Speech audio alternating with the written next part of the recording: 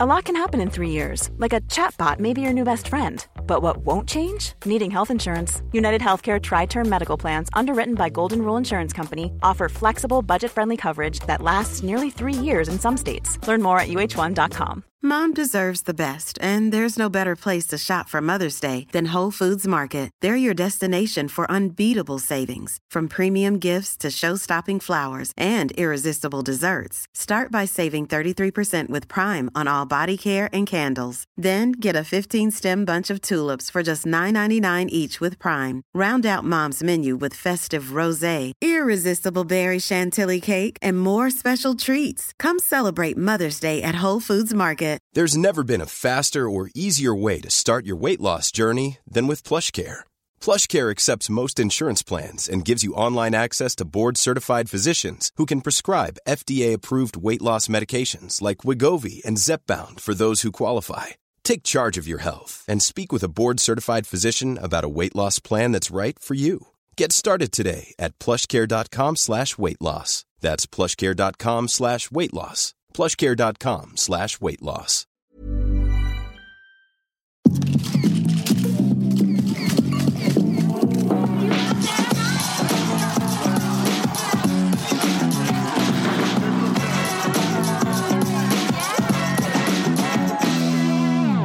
Hej och välkommen till Kändispodden, Nick Söderblom. Ja, tackar. Härligt. Du är fitnessprofil, personlig tränare, föreläsare, entreprenör, lite allt möjligt. Men du är också känd för, eller du megakänd blev du som Hollywood-PT när du blev tillsammans med Nicolette Sheridan som hade en roll i Desperate Housewives. Ja, det blev väl så. Faktiskt, jag var känd som tränare innan, men det blev väl lite extra då när det hände. Ja, det är inte konstigt. Den boomar. Vi ska prata lite mer om det här. Men du har också du har liksom gjort någon form av bokslut på det kapitlet, för du skrev en bok när ni efter separationen och sådär. Men du har ju också bott 20-25 år i USA. 20 år, ja. Och nu bor du hemma. Ja. Men om vi hoppar tillbaka så här, Niklas från Oskarström i Halland. Hur började hela liksom, den här träningsintresset? Nej, men det började väl lite grann med... Jag föddes ju ganska klen. Jag var så pass klen så att jag inte ens kunde hålla upp mitt eget huvud. Hade feberkramp och min pappa... Jag slutade andas vid ett tillfälle faktiskt och var väldigt klen som barn. Det var så det började lite grann. Och sen växte jag upp i ett ganska jobbigt förhållande med min pappa. Festade mycket och var ganska nedtryckande i hela familjen egentligen. Vi kan ju säga så att du är allt annat än klen nu. Tänker du ser jäkligt lite ut. Ja, det har ju hänt lite sedan dess. Så uppväxten var rätt jobbig? Ja, det var jobbigt. Vi började med att när jag var 3 och min bror var 1, att vi fick bo på fosterhem uppe i Fjärås faktiskt. Min mamma orkade inte mer och hon behövde vila upp sig. Så det var väl så det började egentligen. Och sen så träningsintresset då, eller vad ska man säga? Jag läste någonstans att du hade hållit på och lyft lite stolar och sånt i köket hemma när du var 12. När man har en pappa som trycker ner och jobbar på det sättet så försöker man hitta sin självkänsla någonstans på något sätt. Och den som min stora positiva människa i livet, det är väl en Arnold Schwarzenegger, måste jag säga. Det var ju han som motiverade mig till att börja lyfta stolar när jag var 12, när jag såg Conan the Barbarian. Jag tycker det var fantastiskt med den här fysiken, muskler och hela kroppen. Vad man kan göra med sin kropp egentligen är ju ganska fascinerande. Men har du träffat Arnold något? Ja, det har jag. Ett par gånger. Hur är han då? Ja, men han är ju Arnold. Så att, men han är trevlig. Men sen så antar jag att det här intresset för fysiken växte från de här lyfta stolar och så. Och sen så drog du till USA. Ja, om vi nu drar snabbvarianten. Ja, det började med att jag började lyfta stolar. Sen så min kusin körde motocross. Och då började jag med det också. För att det såg ju kul ut. Och det gick ju bra. Jag körde ju SM och junior-SM. Men sen när jag var 17-18 år så fick min pappa, han började bete sig lite konstigt. Och ännu mer än vad tidigare. Och det visade sig att han hade en hjärntumör. Okej. Och det ändrar mitt liv för alltid, kan man säga. På vilket sätt då? Ja, först och främst så var det ju jobbigt att se att behöva ta hand om den människan som har tryckt ner en hela sitt liv. Så det blir ju jättekonstigt att hjälpa honom i det här läget. Men det blir ju så. Det är ju familj och vi alla ställde upp naturligtvis. Och det var ju jättejobbigt att se honom från en stor, stark, tuff beast, om man säger så, till att bli en svag människa som tappade hår och fick cellgift och operera sig och blev lam och beroende. Och beroende utav oss. Ja, naturligtvis så ser min pappa som var den här stora människan gråta liksom. Det hände massa saker i mig, kan man säga. Och det som hände var egentligen att det var 2 saker jag bestämde mig för. Och det var en sak var att inte använda min kropp som en soptunna, utan göra allt jag kan för att inte få cancer själv. Och sen att jag vill leva livet och se världen. Så det var de 2 grejerna som hände. Och jag började ju resa då väldigt mycket just det då. Men drog du innan han gick bort, eller? Jag gjorde faktiskt det. Han fick ju 1 år på sig att leva, men han levde i 10 år efter det. Och han gav ju aldrig upp. Så han dog ju egentligen inte av cancer, utan han dog av medicinerna. Och en lunginflammation till slut, för han var så svag. Okay. Men vad som hände med mig, jag ville ju se världen och ta reda på var kommer vi ifrån egentligen och var måste man åka då? Då måste man åka till indianerna i Sydamerika eller till Maasai-krigarna i Afrika eller till aborigines i Australien. Så jag skaffade en backpack och en stor kniv och sen åkte jag på äventyr. One way ticket till Caracas och in i djungeln och var där en månad bara för att känna på liksom, hur... Men drog du själv, helt ensam? Jag hade en kompis ofta som åkte med. Men jag behöver inte någon kompis. Jag är ganska bra själv faktiskt. Och sen till slut så hamnade du i USA? Ja, när jag hade rest färdigt och gått jag gick ju färdigt skolan där på gymnasiet och utvecklingsingenjör och så blev jag dykinstruktör, men det var för kallt tyckte jag. Och sen så gick jag en utbildning på Säpo då och blev livvakt. Det var några killar som utomstående från Säpo, så jag gick en livvaktskurs här på Bosön i Stockholm. Jag tänkte det kan ju vara bra att ha. Så jag testade på lite olika. Sen började jag jobba lite på High Chaparral som cowboy och stuntman. Och träffa massa goda livskamrater där. Och sen kände jag att nej. Och sen åkte jag faktiskt fram och tillbaka kanske 20 gånger innan jag flyttade dit till USA. Så att det blev bara så. Jag kom till USA och skulle hälsa på min pappas kusin som hade bageri i Malibu. Och det hette ju då Stens Pastry Shop, men han hette Gösta själv. Men de kan ju inte säga Gösta, så han fick inte på sig till Sten. Så det var lite kul. Så jag bodde hos honom och dekorerade tårtor och sånt och fick låna en motorcykel av honom. Så jag körde motorcykel upp och ner i bergen och ner till kusten där han hade sitt bageri i Malibu och gick och tränade på Malibu Fitness. Och det var väl där allting hände egentligen, med allt med träning egentligen, kan man säga. Så där byggde du liksom upp själva träningen och ett träningsliv så att säga. Ja, det var massa saker som hände där. Man måste ju ha arbetstillstånd i USA med. Och det är inte så lätt att få. Det var ju 2 varianter egentligen. Det ena var ju att gifta sig med någon. Men det är ju inte aktuellt då tyckte jag. Utan jag fick bli modell istället. Då fick man en agentur. Så kunde man göra tv-reklam och sånt som jag också vill hålla på med. Och hur gick den karriären? Jo, men det gick bra. Det är inte som modell. Det är inte modelltypen, utan det blev lite tv-reklam och lite B-filmer, actionfilmer med lite stunt och sånt. Ja, jag läste någonstans att du hade en dröm om att bli stuntman. Ja, har gjort en del saker och en av mina bästa vänner är ju stuntman här i Stockholm. Men det blev ju mer och mer träning för att på gymmet där var ju alla liksom, och Dolph var där och Stallone var där och alla liksom var där på det Malibu gym. Om vi hoppar, du är då känd för att vara Hollywood-PT, men om vi tränade du några stjärnor förresten innan du träffade Nicolette? Ja då, det var ju inte på grund av henne att jag tränade kändisar, utan det blev ju så. När jag kom dit så var jag ju också vältränad på den tiden och det var ju precis innan det fanns egentligen personliga tränare i världen överhuvudtaget. Och jag jobbade lite på gymmet där och hjälpte folk och sådär, men så fick jag en kund då som ville träna hemma. Och det var ju Michael Landon, han på Lilla hus på prärien.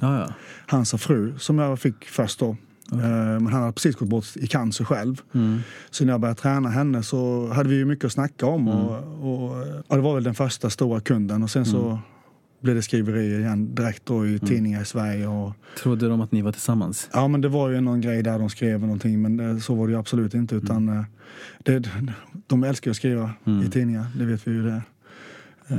Och det började ju med henne. Och samtidigt då så var jag ju utbildad livvakt. Så det passar ju jättebra när man tränar sådana kunder så att och sen blir det ju så att det blir ju, får man en och de har förtroende för en så får man ju en till och så det blir ju fler efter det kan man säga. Vi kan grotta lite mer i det sen, men sen om vi hoppar några år då, så det som du är berömd för, eller vad man ska säga, som jag tänker att alla är intresserade av, är ju när hur träffades ni förresten, du och Nicolette? Nej, men det var på gymmet i Malibu och vi började träffas lite. För jag läste någonstans att, jag vet inte om hon drog någon rövarhistoria, men om någon att du var ute och surfade och det kom någon vit haj och hon simmade och hon slog någon haj. Och jag tänkte det var alldeles för bra för att vara sant. Ja, det hade ju varit för bra.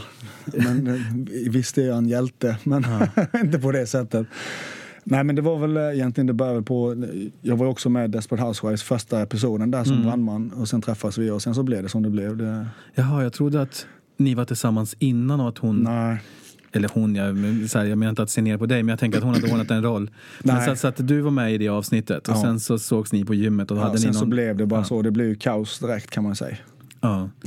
Men vad jag minns av den där serien så blev den ju så sjukt, alltså en sån sjuk succé. Ja. Hade någon ens räknat med det? För jag kommer ihåg att det där slog ju typ över hela världen från en natt, kändes det som. Ja, och de här kärringarna, de här damerna blev ju liksom superstjärnor. Ja, men det var inte meningen, tror jag att det skulle bli. Det var ju massa tv-serier som Lost och Grey's Anatomy och de blev ju jättestora helt plötsligt, de där tv-serierna. Det var precis efter, man kan väl säga, reality-showen, när de började dippa så kommer de här då. Så det var ju kaos helt enkelt. Men ditt, eller ert liv då, när ni blev tillsammans, ditt liv måste ju ha förändrats. Alltså alla spotlights måste ju ha riktats på dig på ett helt annat sätt, även om du hade tränat och kände stjärnor innan. Det blev lite... Jag kände ju massa folk innan dess, men jag hade ju mitt liv. Jag körde ju min träning och min PT, och för mig ändras det ingenting direkt så, men att det var massa fotografer och sånt som hängde efter och följde efter vad man än gjorde. Och det blev ju problem med det tyvärr, för att jag syntes ju själv i tidningarna då och i Sverige. Utan henne då blev det ju kaos. För det klarade inte hon. Mellan er två då, så att hon ville typ vara stjärnan. Exakt. Ja. Men sen var det ju tidningarna där, det var ju... De kör ju mycket sådana här bästa, snyggaste bröstet i Hollywood och sånt där. Och då var det ju Brad Pitt och jag, Justin Timberlake och Colin Farrell. Och det var ju mycket sånt. Och det blev ju inte så bra. Nej. Men det var ju kul. Men samtidigt jobbigt. Man kunde inte göra någonting. Man kan inte gå ut och göra någonting. Det är ju hela tiden, i Malibu speciellt, är det mycket paparazzi. Så det är väl bra med det är bra marknadsföring när man är ute och springer på stranden och fotar en bara överkropp och så. Det blir ju bra media, men det är ju rätt jobbigt också. Men hon var ju skådis, eller hade väl en skådiskarriär innan, och så det här blev en supersuccé. Så är det för att hennes liv förändrades som hon började bli svartsjuk på dig, eller vad ska man säga, för hon... Ja, men hon är väl van vid, hon var väl van vid att vara stjärna, och sen så det blev fel och sen Men vad ska jag säga, från det ena till det andra. Jag var i Universal Studios där de har Wisteria Lane uppbyggt. Ja. Är det där man spelar in på riktigt, eller är det någon replika? Nej, det är exakt där de spelar in. Jag kände ju många i kasten också. För jag bara tänkte att de där husen såg så små ut när jag var där. Alltså allting ser så mycket större ut. Ja, men det är ju så. Ett filmset är ju ganska litet egentligen, man ser det på riktigt. Det är ju bara de spelar in på olika vinklar. Det är samma sak med Dr. Quinn. Jag var ju med där också och tränade några i serien där, och Jane Seymour och de här. Och det är ju ett litet sätt med en gata och en korsning, kan man säga. Sen så spelar man in i olika vinklar, så blev det ju, ser ut som en stad. Ja, nej, jag tänkte först om det var att de hade byggt upp någonting just för den här touren man åker på. Nej, det är exakt så att det är den riktiga, men då, det såg så litet ut. Det såg ut som små stugor. På tvn så ser det verkligen ut som stora hus. Ja, men det så är det. Men de andra damerna då i serien, var det mycket... jag kan tänka mig att det var rivalitet mellan dem också. Ja, men absolut, det var det ju. Det var ju kaos. Den som skulle få mest betalt och sådär. Jag försökte hålla mig lite utanför, för det var liksom Ja, det blir ju kaos med vem som skulle stå höger eller vänster på bilden i Vanity Fair och allt sånt. Det är lite så som man läser om svenska Hollywoodfruar här nu. Fast i light-variant, antar jag. Ja, det är egos som styr. Ja.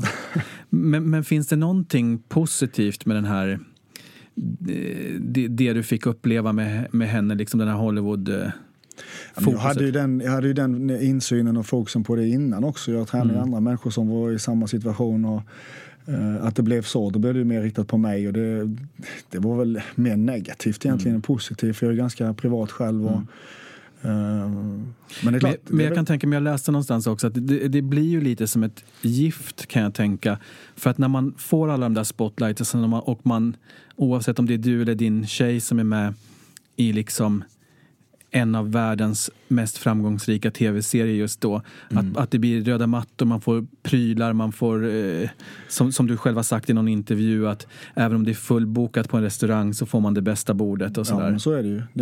Det är lite så här i Stockholm, jag tror jag. Om man är lite kändis så är det. Men där är det ju en helt annan sak. Där får man ju, det finns ju vissa skomärken som skickade hem träningsskor till mig, och alltså 30-40 par skor som kom hem till mig liksom för att jag skulle ha på mig det, och när man ska gå på något event så är det ju klockmärken och smycken och sånt som, ja, det är liksom man är ju ett varumärke helt enkelt, och man syns väldigt mycket och i rätt miljö. Ute och joggar på stranden på joggingskor som någon har gett en. Det är ju guld värt. Ja. Självklart. Men saknar du någonting från den där, att vara i rampljuset på det sättet? Nej, inte vara rampljuset, men det var klart man saknar ju USA. Livet i Malibu är ganska laid back och lugnt, och mycket surfa, och att kunna gå i shorts och flipflops hela dagarna och en t-shirt, det är rätt skönt. Så det kan man sakna nu. Du bor ju i Sverige nu, sedan några år. Ja. Men du jobbar också i USA, för du är ju... Ja, men jag jobbar ju för ett företag som heter Forever Living, och är ju global ambassadör. Så att jag åker runt och motiverar människor till att skapa en livsstil som är bra för deras varumärke, om man då säljer hälsoprodukter. Men också för sig själva, att de förstår innebörden av att ha en hälsosam livsstil, och hur det påverkar dig liksom som människa, och med dina barn och barnbarn. Och man tänker kanske inte på det så mycket när man lever här och nu, och man bara lever livet. Men det kommer ju få ett bakslag till slut, att inte man tar hand om sig. Det är så. I USA så känns det också så här, jag ska inte säga lätt, det känns lite lättare att när man, alltså att leva hälsosamt där på något vänster, åtminstone i Los Angeles. Ja. Jag tänker det känns både billigare och lättare. Ja, det är ju hela kulturen där egentligen, från Arnold-tiden och Gold's Gym och hela det här. Det är ju accepterat att man får träna för att bli snygg och se bra ut. Det är ju det handlar om. Egentligen bara i Hollywood. För det är ju ditt varumärke. Om du ska vara med i en film där du ska se ut som en gladiator, så måste du ju se ut som en gladiator. Du kan ju inte ha små armar, utan du måste ju. Nej. Utan det är din karaktär. Liksom. Men så att ditt jobb som Hollywood PT, det kunde liksom se ut att det kommer en skådis exempelvis som säger att om 3 månader så ska vi börja spela in den här filmen, och att jag måste se ut så här och så här. Exakt. Så att man får liksom som en beställning på en drömkropp. Och sen så fokuserar man på vissa typer. Och det känns inte så här, för att när man har tränat hos en PT här i Sverige så är det så himla annorlunda. Ja, men för min del så, jag är ju ingen, man kallar det som babysitter, man bara tränar folk. För min del, drivkraften för mig som PT var att folk skulle få resultat. Fick de inte resultat, så då blir jag irriterad. Jag vill ha. Det är också svårt att kanske få nästa kund då. Ja, men alltså det var ju det som gjorde mig lycklig, att jag skulle få resultat, att jag skulle bygga den här kroppen som de ville ha eller behövde för en film. Och blir man anställd av filmbolag så måste man ju se till så att de ser ut som de vill ha. För de har ju en vision på en gladiator eller vad det nu kan vara. Eller om man är som Rick Springfield, han gjorde en tv-serie där han skulle springa runt som en typ Baywatch. Och då var han ju tvungen att ha bra kropp. Fast han är rockartist. Så han var... Men hur ser ett sånt uppdrag? Alltså, är det inklusive kost och allting? För jag brukar ofta säga så att om man är en Hollywoodstjärna så kan det inte vara så svårt då se ut så, för att du kan anställa en kock och du kan anställa en tränare, du kan anställa någon som håller en kniv mot din hals så att du sköter allting det här. Alltså hur involverad var du? Typ flyttar man ihop med den där eller reser man med dem? Eller? Ja, i vissa fall kan det vara så, men de tränade ju inte bara 3 gånger i veckan. De tränar ju varje dag. Och de tyckte ju att det var så viktigt att leva länge, åldras saktare. Så för dem var det jätteviktigt att gå och ta sina drinkar, sina gröna drinkar och ta hand om sig själva. Det finns ju ingen som står och rökar i den här branschen som håller på, utan de sköter sin kost. Det behövde ju inte jag styra upp speciellt mycket, utan tvärtom, jag var ju tvungen att se till att äta mer. Äta mer, ändra kosten till lite mer protein och så vidare. De skötte ju det. Sen så la jag upp viktträningen och konditionsträningen, fettförbränningen, beror på vad man vill ha. Och sen finns det ju massa olika, det är en helt annan värld liksom, och de som Brad Pitt när han gjorde den här Fight Club och han liksom sexpack, det är ju, eller vem det nu kan vara som ska gå upp eller ner i vikt, eller man ska se ut som man har en AIDS eller vad det kan vara, då måste man ju se ut som man har, man kan inte se hälsosam ut, då måste man måste ju ta fram den karaktären som rollen kräver. En Hollywoodstjärna är ju ändå, som du säger, de är lite medvetna, de äter ofta, alltså de har lite koll på läget. Jag tänker så här, vad gillar du till exempel Biggest Loser som går på tv? Ja, men allt som har med tv att göra, det är ju, de får ju jättebra resultat och sådär, men sen måste man ju i tv måste man ha lite drama med så att det blir lite... Men jag tänker så här, att de är sjuka låter så hårt. Men det är ju kanske ett beteende under så himla lång tid. Som har fått dem sådär stora. Och sen så under 5 veckor så de får ett kylskåp fullt med råvaror som man kanske inte riktigt har råd med hemma. Och så går de ner jättemycket. Och sen släpps de bara. Jag tänker också även på den här Biggest Loser VIP som precis har varit. Där exempelvis Anna Bok har gjort en jättestor förändring. Och det är ju kanske då ett beteende som någon har haft i 20 år. Och sen så är man in i 5 veckor. Självklart kommer de ut ur Biggest Loser och är utskjutna ur en viktminskning som kan påverka dem väldigt positivt men också väldigt negativt.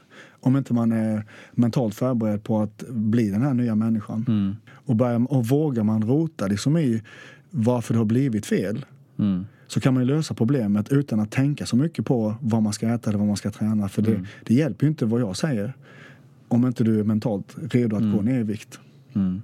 Det är jobbigt, måste det vara, att vara jättefet.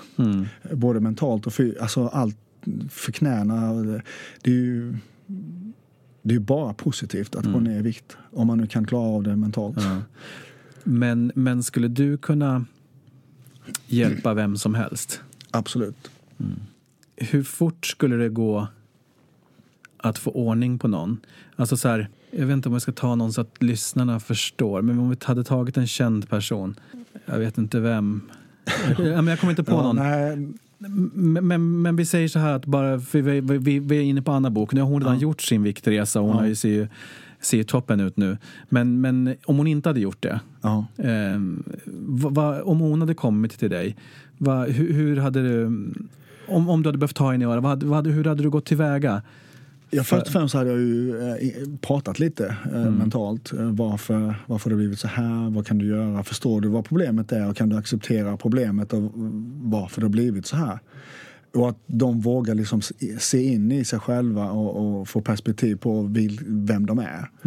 Och sen det andra är ju lätt. Att gå ner i vikt och komma igång med det. I hennes fall kan jag skulle ta då som de 12 veckor brukar man säga. Då kan man gå från nästan hur som helst till att se väldigt bra ut. På 12 veckor? Ja. För att jag hörde någonstans att just i Biggest Loser där, Biggest Loser VIP, så hade någon av de här kändisarna fått rådet att frågan om den gillade äpplen. Och svaret var ja, då hade någon sagt där, vad bra, då kan du dricka vatten och äta äpplen. Så kommer du lyckas. Det kan ju inte vara så hälsosamt. Visst, en kort period. Men man får ju inte i sig någonting. Ja, men kroppen är ju så pass fiffig så att den löser ju problemen. Den gör ju om fett till socker och så att man kan kroppen klarar sig så länge man får vatten och du har fett på kroppen, så gör ju kroppen om det till energi. Du kanske inte mår jättebra när du går ner i vikt, för att i fettcellen har ju lagats massa gifter som sitter där, och när de frigörs så mår det som man ska avgifta någon helt enkelt. Så går det ut i blodet och påverkar det mentalt. Och det kan vara jobbigt om inte man vet om det. Men du klarar det ganska länge utan mat, bara du dricker vatten så. För du har ju massa energi på kroppen. Men som sagt, 12 veckor skulle det gå att göra en extrem förvandling om Absolut. Om man la manken till. Och om vi säger så här då, att det är 6 veckor kvar till nyårsafton. Ja. Och det finns säkert många som lyssnar där ute som vill känna sig fab på själva nyårsafton. Vad har du för råd till dem? Först och främst måste man ju... Alltså nu tänker jag så här, du behöver inte göra någon hälsogrej. Alltså vad skulle man koncentrera sig på? Vad ska man ta bort och vad ska man foka på? Ja, men alltså det finns ju mycket mat vi äter idag som anses vara okej. Pizza, bröd, mjöl, socker, ketchup, allt sånt där som är laddat med socker. Som vi äter som är okej även i kostcirkeln är ju inte okej. Utan om jag ska vara strikt så äter jag ju mycket broccoli, lax, ägg, avokado och massa sådana här som påverkar mig mentalt bra. Så att jag mår ändå bra för att det är fettet som jag är i kosten, olivolja, avokado så att man blir stabil mentalt. Och det är också det som gör att man får att hungern försvinner, fettet, för det är det kroppen mäter. Så att det är ganska lätt att göra om det. Sen att folk kanske tycker att jag äter tråkigt ibland. Men det gör ju ingenting. För jag vill inte stoppa gift i min kropp. Man kan ju göra jättemycket på 6 veckor. Det är inga problem att gå ner 15-20 kilo på 6 veckor genom att ändra kosten bara. Och det är väldigt, väldigt enkelt. If you're looking for plump lips that last, you need to know about Juvederm lip fillers. With Juvederm Volbella XC and Juvederm Ultra XC, your lip look, whether it's subtle or bold, can last up to 1 full year with optimal treatment and no additional maintenance. Find a licensed specialist and see if it's right for you at Juvederm.com today. That's JUVEDERM.com. Add fullness to lips in adults over 21 with Juvederm Volbella XC or Juvederm Ultra XC. Do not use if you have severe allergies or a history of severe allergic reactions, or if you're allergic to lidocaine or the proteins used in Juvederm. Tell your doctor if you have a history of scarring or taking medicines that decrease the body's immune response or that can prolong bleeding. Common side effects include injection site redness, swelling, pain, tenderness, firmness, lumps, bumps, bruising, discoloration, or itching. As with all fillers, there's a rare risk of unintentional injection into a blood vessel, which can cause vision abnormalities, blindness, stroke, temporary scabs, or scarring. For full, important safety information, visit Juvederm.com. Ready to pop the question? The jewelers at BlueNile.com have got sparkle down to a science with beautiful lab-grown diamonds worthy of your most brilliant moments. Their lab-grown diamonds are independently graded and guaranteed identical to natural diamonds, and they're ready to ship to your door. Go to BlueNile.com and use promo code LISTEN to get $50 off your purchase of $500 or more. That's code LISTEN at BlueNile.com for $50 off. BlueNile.com, code LISTEN. Since 2013, Bombas has donated over 100 million socks, underwear, and T-shirts to those facing homelessness. If we counted those on air, this ad would last over 1,157 days. But if we counted the time it takes to make a donation possible, it would take just a few clicks. Because every time you make a purchase, Bombas donates an item to someone who needs it. Go to bombas.com/ACAST and use code ACAST for 20% off your first purchase. That's bombas.com/ACAST, code ACAST. Men sen så är det ju också så att just den här perioden så är ju julbordens tid. Ja. Vad på julbordet ska man fokusera på då? Nej, men jag känner ju, jag menar, det är mycket man kan äta där egentligen. Det beror på hur mycket saken egentligen att när man går på ett julbord och man har dåligt samvete för att man borde egentligen vara på en diet, det är ju att den mentala blocken, att du säger till dig själv att du inte får äta. Och när du inte får äta så vill du äta mer. Och det är den mentala, man har ju 2 röster i sitt huvud hela tiden, eller minst 2, som säger att så måste du göra, nej det får du inte. Och så har man den här diskussionen med varandra, så äter man för mycket och sen får man stryk ut den andra rösten man har ju. Nu har du ätit för nu är du loser, nu har du, vad dålig du är, vilken värdelös människa du är. Och så äter man mer då för att skada sig själv egentligen. Så att om man går på ett julbord så kan man ju äta och njuta av varenda köttbulle man stoppar i sig. Och sen när man känner att man har fått nog, då kan man ju sluta. Då behöver man inte såra sig själv genom att äta mer. För nu ska du få din jävel för att du jobbar liksom. Utan släppa alla de här mentala tankarna. Jag äter choklad nästan varje dag. Men jag äter ju hellre choklad än att äta en pizza. Fast du kanske också har den spärren att du äter en bit choklad och inte en 200-grammare. Ja, men jag har ingen spärr där heller, utan jag får äta så mycket jag vill, men jag vill ju inte för att Jag får ju. Det är det som är... Ja. Om jag går på ett julbord så tar jag ju väck vissa saker då, som feta såser och...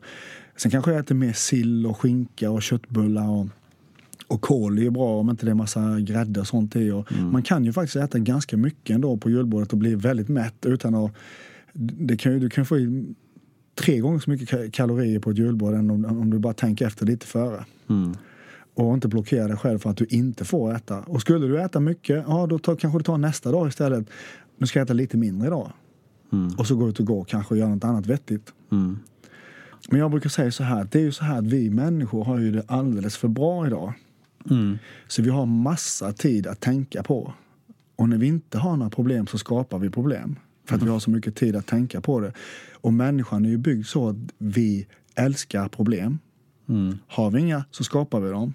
Och så har det alltid varit i tusentals år tillbaks. När vi vaknade på morgonen för flera tusen år så hade vi problem. Då måste vi skydda oss från andra individer och jägare och mot väder och vind och snö. Så vi hade problem att lösa hela tiden. Nu har vi inga problem längre. Så då skapar vi i form av att jag får inte äta choklad. Jag måste träna. En röst säger att du måste, en annan säger att du inte. Jag älskar att gå till gymmet. När jag har tränat färdigt och går till och ska byta om och folk säger, vad skönt min träning är över. Jag säger, nej, tänk om man kunde träna 8 timmar om dagen, vad skönt det hade varit. Jag älskar att träna, cykla Vätternrundan eller hålla på med träning överhuvudtaget. Det är ju fantastiskt. Och det är ju en livsstil man ska skapa. Det är ingenting man ska ju vilja göra det här. För det ligger ju omedvetet så mår vi ju bra av att träna. Det är ju så. Ja, men har det alltid varit så för dig? Ja, faktiskt. Och skulle det vara att inte jag känner för att träna en dag utan jag bara vill gå ut och gå så går jag ut och går istället. Jag tvingar mig inte till gymmet utan det ska komma sig själv och det gör det också för att det är liksom det är ju mentalt på en lite skön musik och in på gymmet och köra. Så kanske man kör det man vill köra.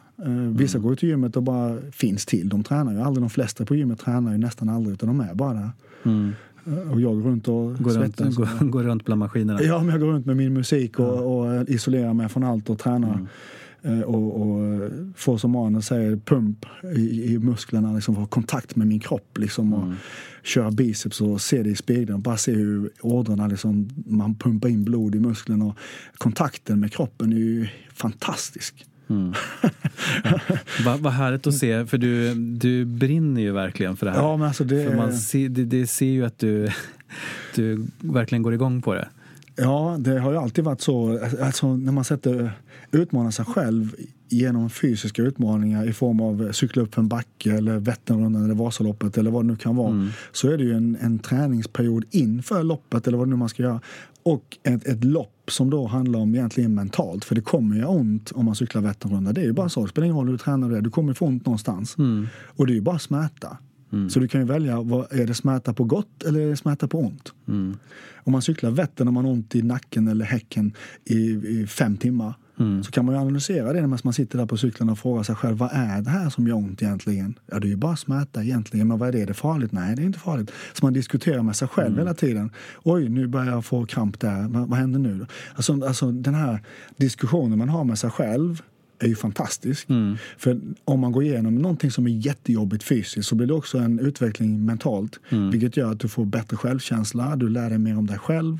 Du blir ju en bättre människa för varje jobbig sak. Eller allt du gör utanför the comfort zone som man säger gör ju att du blir en bättre människa och du får bättre självkänsla. Och du mår ju bättre hela tiden. Så och när man slutar utveckla sig som människa då kan man ju lika väl, då sitter man bara där och hittar på en massa saker som inte stämmer överens med verkligheten egentligen. Men man märker ju att du är ju bra på att peppa, framförallt nu när du går igång så här mycket. Men jag tänker också, jag läste någonstans att när du till exempel tränade kändisar eller Hollywoodstjärnor så är de är så isolerade så att men de har kanske inte mycket vänner och så här. Det är kanske svårt att ha en vän när man är så känd och när man har ett så knäppt jobb att man reser så här. Då märker jag att du måste ju vara den perfekta jag ska inte säga låtsasvännen men substitutet där. Alltså. Det är ju faktiskt så att många av de här kända har ju sin psykolog, de har sin tränare, de köper ju egentligen mer eller mindre sina bekantskaper för att alla vill ju ha någonting ifrån dem. klättra på deras kontakter eller lära känna dem för att de är kända. Men din personliga tränare, han är din personliga tränare och han är också den du går och fika med. Det är han som följer med på skidsemestrar. Det är han du skriver kontrakt med och lånar ut din Bentley och åka till Las Vegas eller låna ut hus i Aspen eller vad det nu kan vara. Eller man flyger privata flyg med dem och de köper ju en trygghet. Och du skriver ett kontrakt på att du inte ska prata om det här.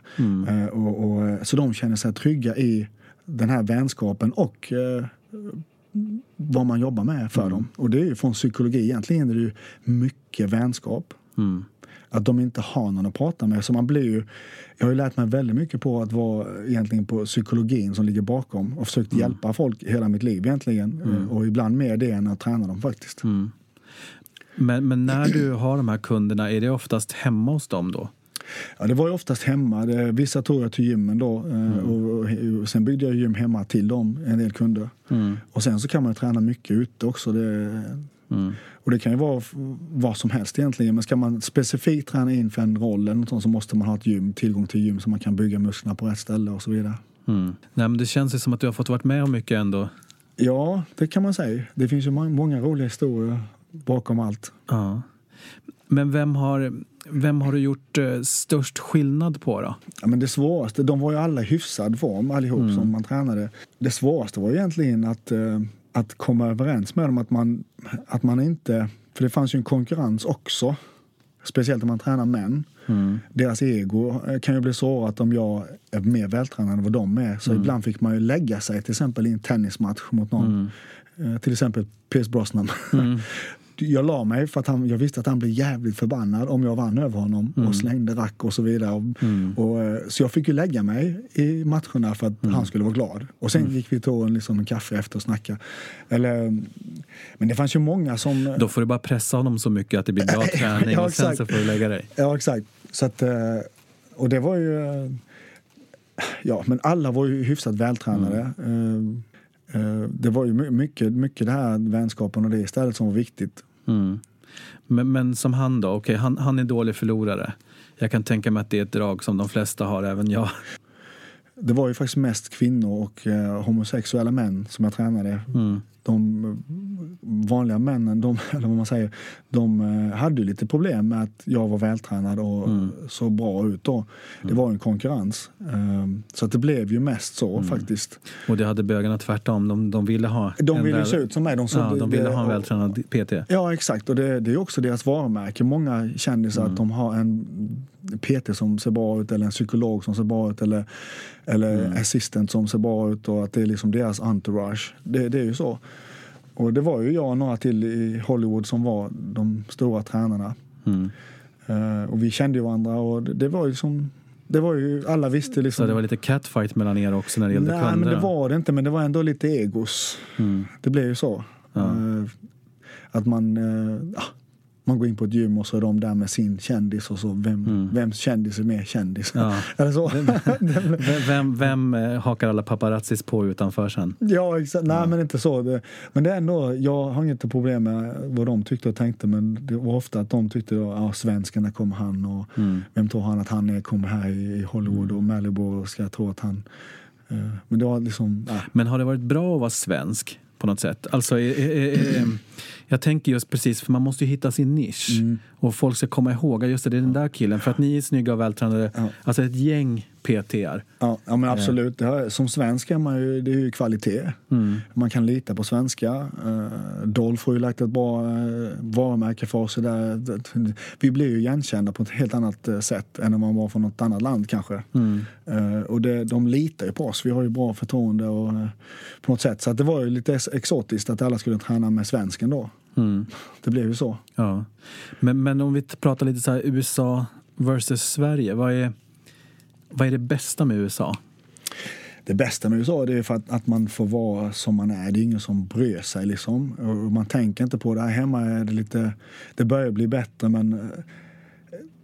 Det är mycket skitsnack bakom ryggen, men det är ju där också det. Men alltså, det bästa är väl egentligen friheten. Att det är okej att kunna träna, och att man kan ta hand om sig och se bra ut. Och att det är okej att säga, nej, jag vill inte ha ost på min omelett. Men gör man det hemma så det har man ju alltid fått skit för. Liksom, men du måste ju äta lite pizza och dricka lite öl. Du måste ju leva lite. Och i min värld så är det ju inte att leva, det är ju att ta död på mig själv. Jag läste också någonstans att du hade sagt att i Sverige så svensken går till systemet på fredagen och köper massa alkohol och sen dricker sig full och sen ligger halva helgen bakfull. Och i Los Angeles så går man istället till någon vitamin bar. dricker någon juice och det är sådär. Men, exakt. Men på helgerna så jag har ju liksom inte mycket gemensamt med vissa män. För det är ju så. Jag menar, folk lever för helgen och där, när man kom på lördag morgon på Starbucks i USA så skulle alla ut och hajka. De skulle cykla, de skulle ut och simma, surfa, dyka. Och det var liksom, vad gör du till helgen? Inte fasen snackar man om att man skulle festa. Och supa ner sig. Nej, men då ska man åker man upp till Mammoth och klättra på vulkanen där uppe. Eller man gör något äventyr eller ut och campa eller något. Det är alltid någonting sånt för det mesta. Och jag har ju aldrig varit på någon fest i USA där någon blev full. Men är det, eller så här, nu är det här min bild och min erfarenhet, men är inte det så här, är det inte lite mer, alltså mindre alkohol fast mer typ droger i USA? Ja, men man säger det, men jag har faktiskt aldrig sett några droger. För jag tänker vi brukar skoja om att knark är ingen bakfylla. Nej. Men, alltså inte för att jag knarkar. Men jag tänker i Hollywood-kretsar då. Ja, men det finns säkert, men jag har faktiskt aldrig sett det. För att i min bild tänker jag så att Hollywoodstjärnor festar bakom sina murar. Det ligger linor med kokain som är stora som snödrivor på borden och sådär. Du har inte varit med om det där någon gång? Jag har aldrig sett något sånt. Aldrig. Tvärtom så alla fest eller middag jag har varit på, även nyårsafton är ju slut innan 11. Så alla går hem för de ska upp och träna dagen efter. Ja, alla ni trötta tråkiga träningsfreaks. För alltså ligga och sova till 11-12 på söndag, det existerar inte i USA. Nej. På samma sätt, då missar man ju hela helgen. Man vill ju få ut så mycket av sin ledighet. Folk liksom slänger på sina motocrosscyklar och åker ut till öknen och kör motocross eller quadracer hela helgen och ut och campa och kanske ta någon Bud Light och ta några öl och så, men det är inte... Sen att de håller på med sina marijuana och allt sånt där, det gör de väl, men det kanske är mer öppet där än här. Men det är inte så att jag har aldrig sett någonting speciellt sådär. Nej. Men du som också har bott så många år i LA och runt där, om man som turist åker över dit och vill vara lite så här, vad är de bästa ställena att hajka? Ja, men jag kör ju resor också till Sedona. Så här spirituella resor med Navajo-indianer och vi hajkar i Grand Canyon och bestiger vulkaner på 4000 meter och cowboys över dag och sitter och mediterar i Sedona. Det är vortex, alltså spirituella energi som flödar på marken och sånt. För jag hade ju själv ett behov att lämna LA, stressen, bilar, folk. Så jag åkte ut i öknen själv och mediterade och bara hajkade och sånt. Så det är ju väldigt viktigt. De här resorna du pratar om, vad får man veta mer? Alltså det kan man kolla på min hemsida eller bara Facebook, lägga upp en del. Nu har jag nästa år här i maj en ny resa dit. Men vad heter din hemsida? Är det Nick Söder? Ja, det är nicksöderblom.com. Ja. Alltså vem riktar sig det här till? Ja, det riktas ju mycket företagsledare och sånt där. Det är ju väldigt, vi bor i ett stort fint hus. Alla bor tillsammans, eget rum och toa och sånt. Och sen åker vi ut på äventyr. De bara följer med mig helt enkelt på mina. Men hur tränad måste man vara för att åka på något sånt här? Nej, men man behöver inte vara speciellt tränad utan man löser problemen. Vi hajkar ju ner Grand Canyon, det är ju 7-8 timmar fram och tillbaks. Så hela vägen ner och upp igen. Och det tar ju sin tid och alla går igenom sin mentala och fysiska resa, vilket det är meningen med. Det är ju meningen med det att man ska få tid att tänka och få tid att komma ifrån stressen hemifrån och bli lite smutsig och bli lite svettig och lukta lite illa liksom. Så man får det så här, så man får känna att livet, att det finns något annat i livet än bara springa och jobba och köpa fina bilar utan ta människor tillbaks till där vi egentligen kommer ifrån. Och jag kan lova dig att de flesta som har varit där med på den här resan sitter och gråter av lycka. De får kontakt, alltså ligga på en sten efter 3-4 dagar av fysiska utmaningar. Då har du ju alla de här endorfinerna, man mår bra. När man ligger på en sten i Sedona, solen värmer, man ligger på en varm sten och man känner värmen, man lyssnar på fåglarna, man lyssnar på vinden, man får kontakt med naturen helt enkelt.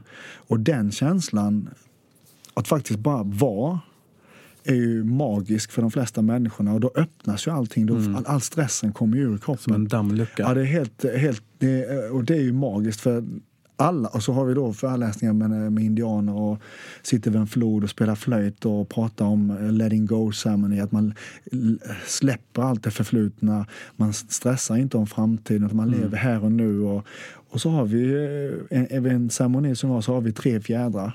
Då tänker vi på allt som är förflutet, det som finns nu och det som finns i framtiden som oroar en. Och varje fjäder representerar de grejerna. Och vi gräver en grop, vi lägger fjädrarna där, och så kommer han, indianen då, och så eldar han upp dem och så begraver vi problemen helt enkelt, allt som oroar oss. Och det är en ceremoni som faktiskt, alltså det är magiskt. Och så i miljön som är i Sedona med röda berg och värmen, kaktusar och skallormar.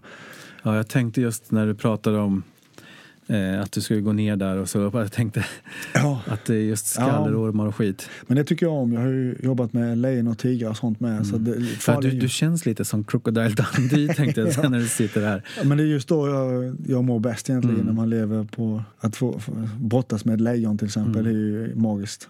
Är det? Ja. Jag vet inte.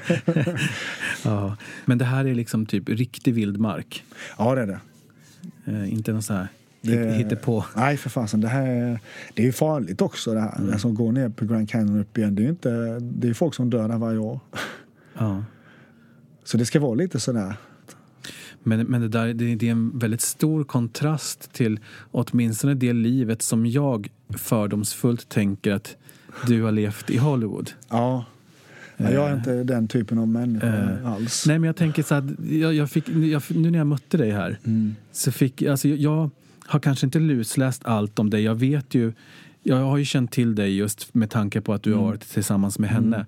Men då min bild är helt annorlunda. Ja. För jag tänkte du var lite så här Hollywood-glidare. Ja, men det är ju så. Folk har ju sett mig som en jäkla Hollywood-nisse som springer runt där med alla kändisar. Men det är ju tyvärr, eller det är ju faktiskt inte så alls överhuvudtaget. Utan jag är ju lite mer Crocodile Dundee än Hollywood. Alltså jag gillar ju ytterligheter och att det är bra att båda delarna finns. Ja. Men du är så himla annorlunda än den mediabilden som jag har fått av dig. Exakt. Och det är ingen som egentligen vet vem jag är här i Sverige.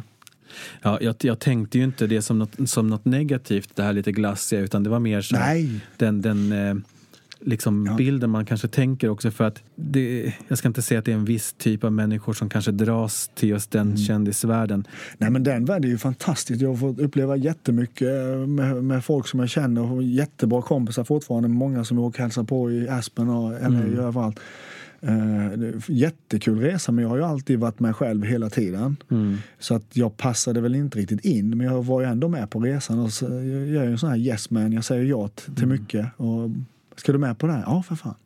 Men det kanske är också därför som du har varit så framgångsrik inom det, just för att du kanske egentligen inte har sökt det och bländats av det. Exakt, jag har inte blivit påverkad. Jag har alltid varit samma. Så jag har alltid haft cowboy boots. Jag har alltid haft jeans och en t-shirt. Jag kommer aldrig ändra mig. Jag är precis som jag är. Väldigt amerikansk. Ja, jag är mig själv. Så är det bara.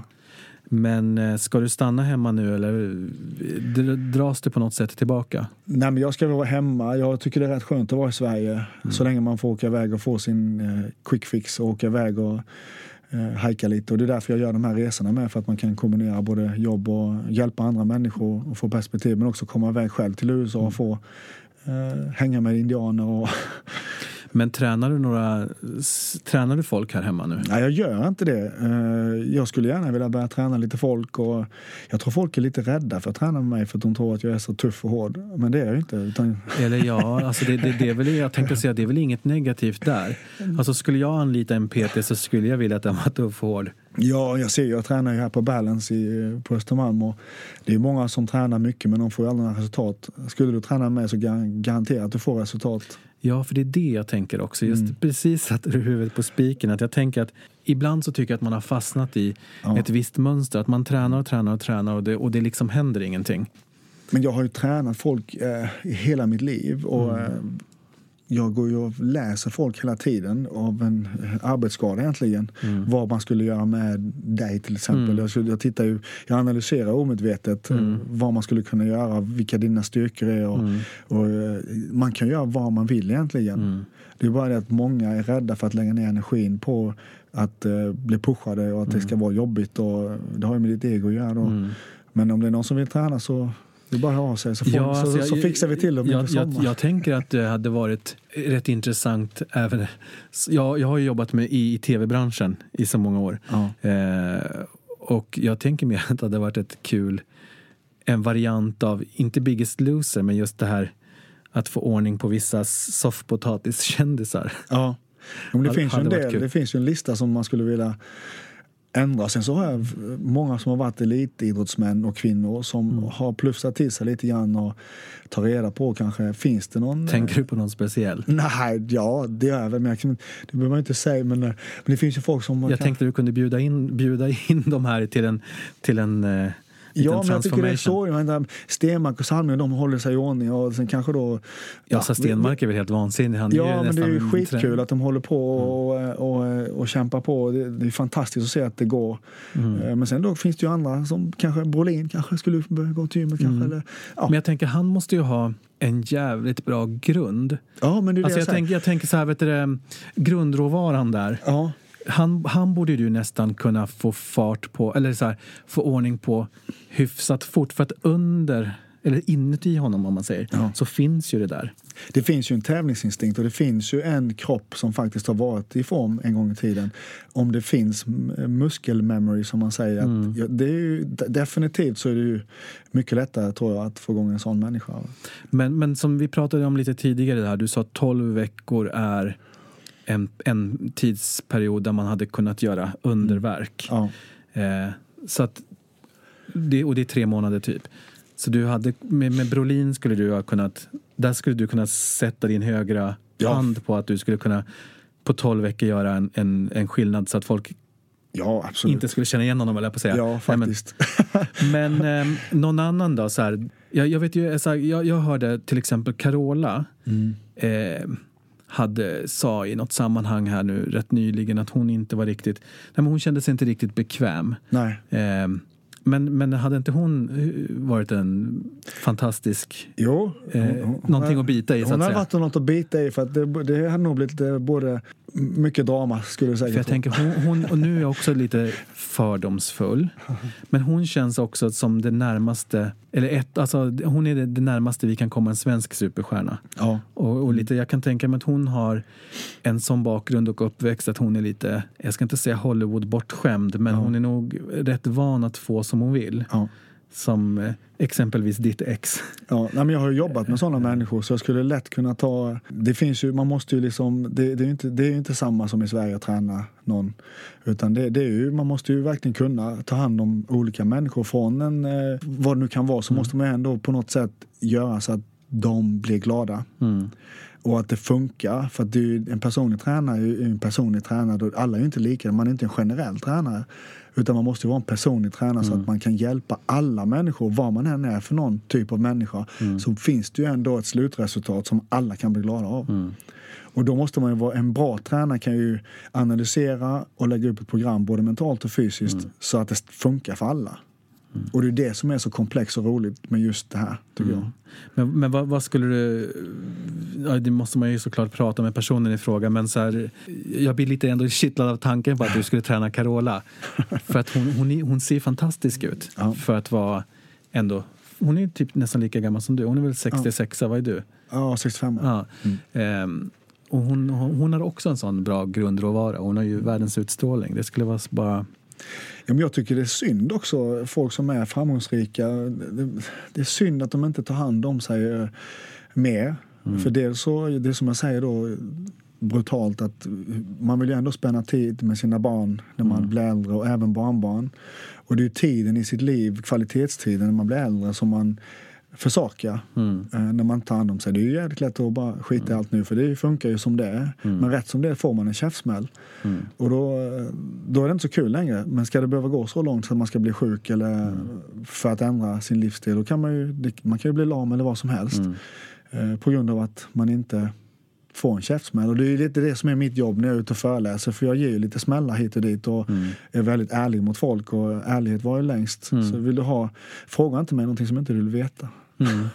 Ja. Om man säger så. Men vad inspirerande och härligt att träffa dig. Ja, men det är jättekul att vara här. Så att om ni är peppade på att veta mer om Nick, så är det nicksöderblom.com. Ja. Så att jag får tacka för att du ville gästa Kändispodden. Ja, tack, jättekul att vara här. Och ni som lyssnar, gå gärna in och följ Kändispodden i eran poddapp, så får ni en ping när det kommer ett nytt avsnitt. Tack för att ni har lyssnat. Ja, tack själva. Hej, hej. Planning for your next trip? Elevate your travel style with Quince. Quince has all the jet-setting essentials you'll want for your next getaway, like European linen, premium luggage options, buttery soft Italian leather bags, and so much more. And is all priced at 50 to 80% less than similar brands. Plus, Quince only works with factories that use safe and ethical manufacturing practices. Pack your bags with high-quality essentials you'll be wearing for vacations to come with Quince. Go to quince.com/pack for free shipping and 365-day returns. Imagine the softest sheets you've ever felt. Now imagine them getting even softer over time. That's what you'll feel with Boll & Branch's organic cotton sheets. In a recent customer survey, 96% replied that Boll & Branch sheets get softer with every wash. Start getting your best night's sleep in these sheets that get softer and softer for years to come. Try their sheets with a 30-night guarantee. Plus, get 15% off your first order at bollandbranch.com. Code BUTTERY. Exclusions apply. See site for details.